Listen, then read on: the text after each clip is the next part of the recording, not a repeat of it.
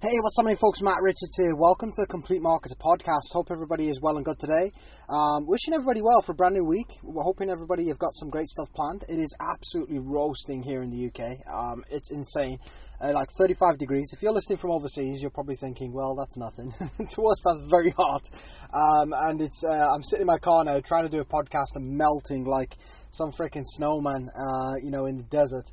But at the same time, I wanted to jump on here and talk a little bit about sales, and in particular rejection.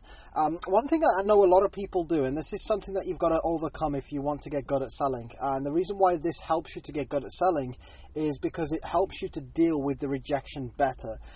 Everybody's going to get rejected. I've said this time and time again. It doesn't matter what level you're at or how good you are at selling. You'll always have people that reject you. You'll always have people that knock you down. I mean, I coach people sales full-time for a living, and I have done for 4.5 years. I still get rejected on a daily basis, and everybody at any level will always get rejected. The trouble is with far too many people, though, is they take rejection personally. So when they get rejected, they feel like somebody is rejecting them. And so they take it personally, they take offense to it, and quite often this will get people's backs up. But what these people don't realize is when somebody rejects you, sometimes they're not always rejecting you as a person. They might be just rejecting your offer. And that completely changes the game. I know it's something that some people are probably thinking, well, what's the difference? The difference is when you feel like you've been rejected, you often feel like you've done something wrong. Like this person would join somebody else, or you've put your foot in it, or you've said something that's wrong, or you've done this and done that. Now, there is a large element of that to selling. At the end of the day, if you're irritating, or you're somebody that just, gets on somebody's nerves in the hope that they'll buy, or you're somebody that sort of doesn't ask any questions and keeps forcing the issue and keeps, assuming what people want rather than asking them, there is a chance that people will reject you.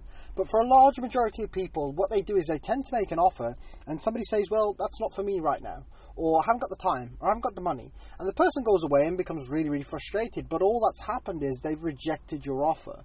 It's no different to you and if your friend said to you, hey, do you want to come to the pub tomorrow? And you're like, no, I don't feel like it because I got some stuff to do. Like, do your friends go off crying and feel absolutely terrible and just feel like really shitty, like mindset-wise, and feel absolutely like crap? No, because all you've done is rejected their offer. You might go next time. You might catch up another time with them.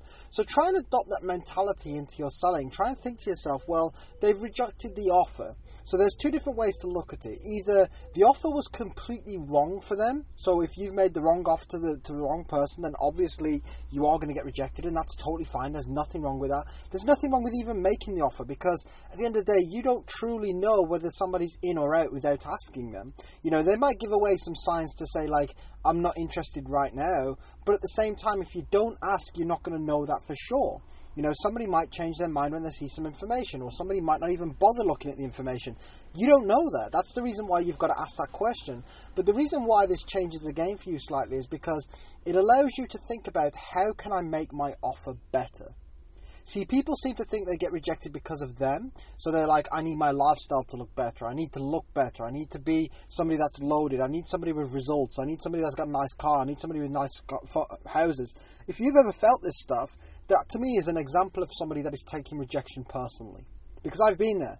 I thought to myself, right, some people aren't going to jump on board now because I'm not full-time. As soon as I go full-time in my business, loads of people are going to join me. Guess what? It didn't work like that. Because that's not how selling works. Selling isn't always about the individual. Selling quite often is about just the quality of the offer. So once you stop taking rejection personally, it allows you to focus on what you actually need to do in order to become better at selling. You need to get better at making your offer something that is more irresistible. You need to get better at articulating your offer in such a way that people can understand it. They can take great value from it. They can see it as something they really want to do. And the only time you're going to do that is if you take your own personal feelings out of the equation. Because have you ever noticed in life, when you get totally emotionally involved in something, a lot of the time it could be the wrong decisions. When you make decisions out of anger, most of the time you live with regret. When you make decisions out of frustration, or you don't do things because you're annoyed, most of the time it leaves you playing catch up in the future, or leaves you feeling with guilt because you didn't take the action you could take. So you have to remove that emotional feeling when it comes to selling in order to get better at selling, and stop feeling that rejection on a personal level if you want to get better and more effective at selling long term. Guys, I hope you enjoyed today's podcast. Remember to follow and subscribe to this channel if you haven't done so yet. Last but not least, feel free to share this episode with other people so they can also get access to this training. And overall, just have a fantastic week, and I'll catch you all tomorrow morning with the next episode. Bye-bye.